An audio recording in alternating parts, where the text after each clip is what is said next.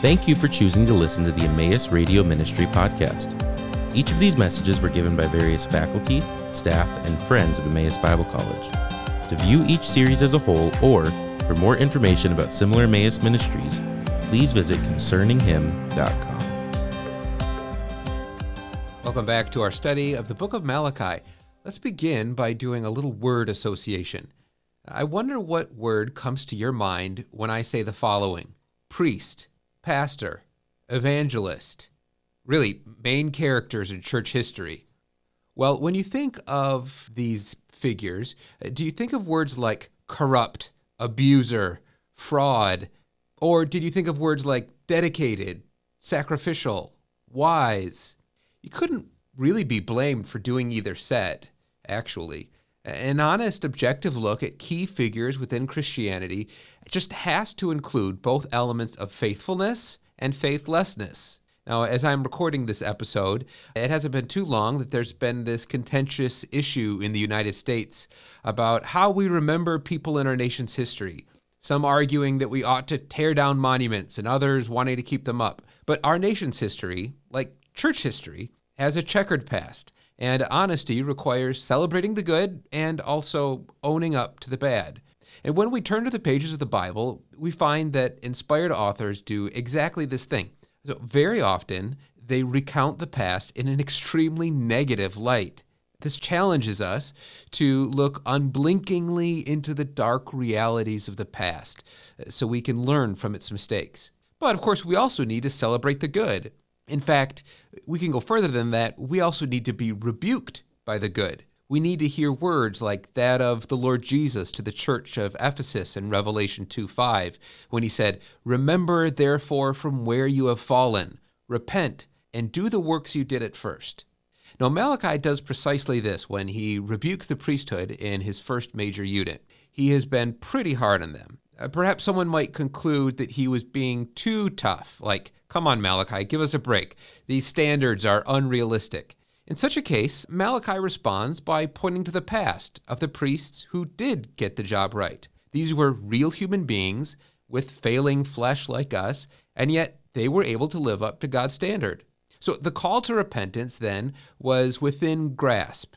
Now, notice how Malachi argues his point by directing his audience to the past as I read our text, Malachi 2:5-9. "My covenant was with him of life and peace, and I gave them to him. Fear, and he feared me, and he was terrified," or one lexicon says, "broken to pieces before my name.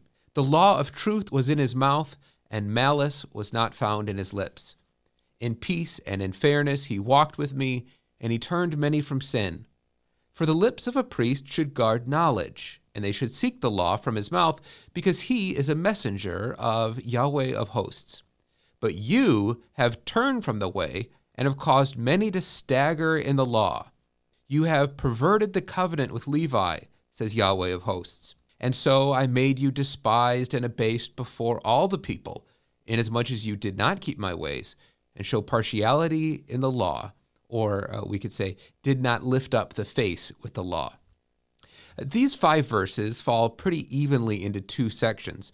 First, Malachi reminds them of the golden years of the priesthood, and in so doing, reminds them of some aspects of what it actually means to be a priest. Then, in the last 2 verses, he transposes this model of priesthood, as it were, onto what was happening to expose how far they had deviated from it.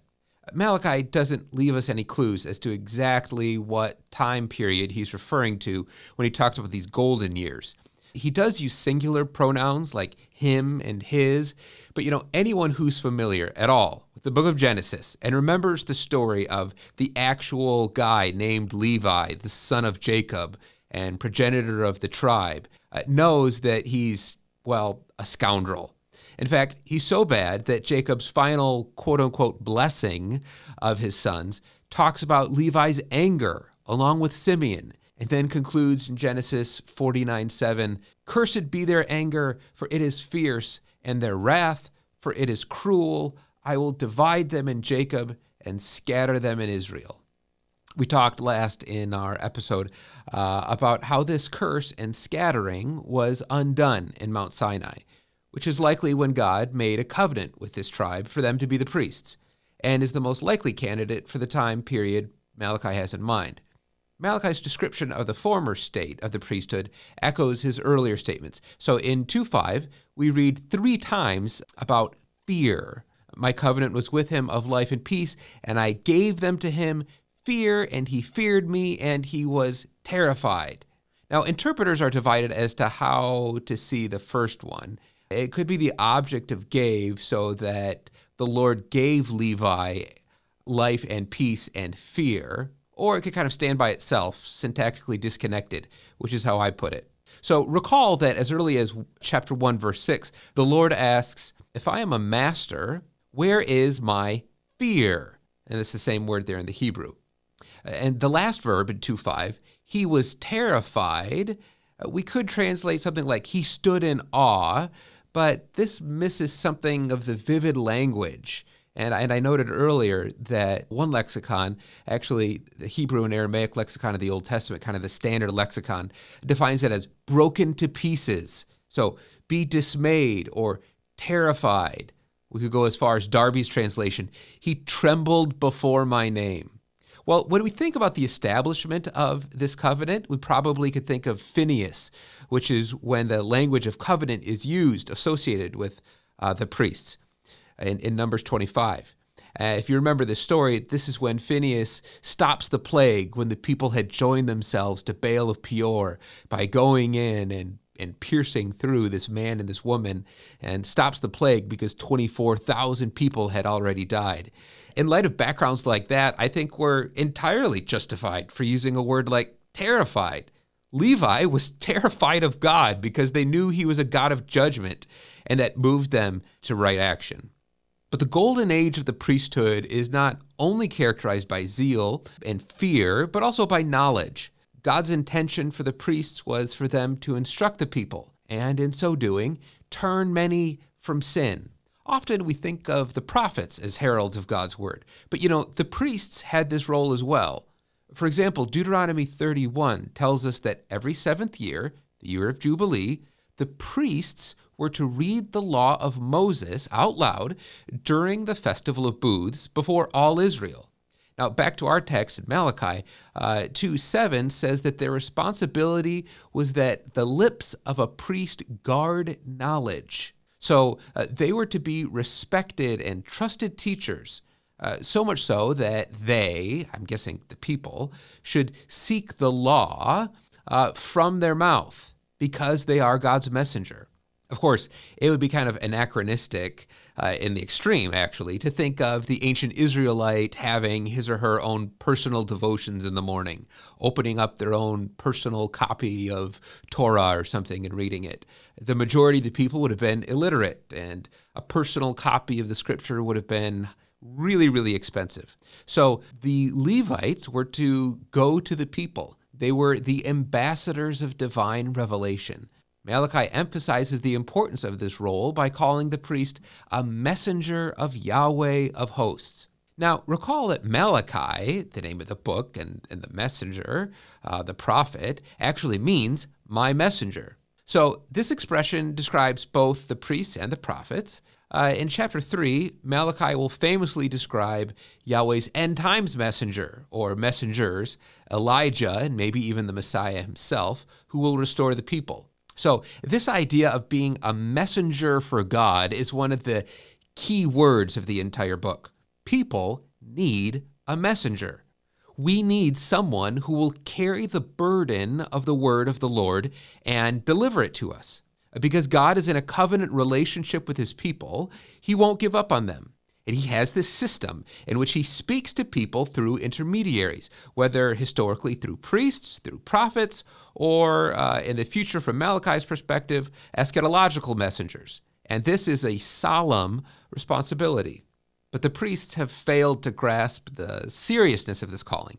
Instead of turning many from sin, we read in verse 8, but you, and the Hebrew is emphatic there, you turned from the way and caused many to stagger in the law. At this point, I can't help but think of the Lord's rebuke of the Pharisees in 15:13 when he says, leave them alone, they are blind guides. If the blind lead the blind, both will fall into a pit. The result is that the priests have perverted the covenant with Levi. Their lackadaisical attitude and not strictly holding to what the law required by acquiescing to the people's desire, letting them just, do whatever they wanted, was a perversion, a destruction of this holy covenant. Now, the word I translated perverted sometimes does mean destroy.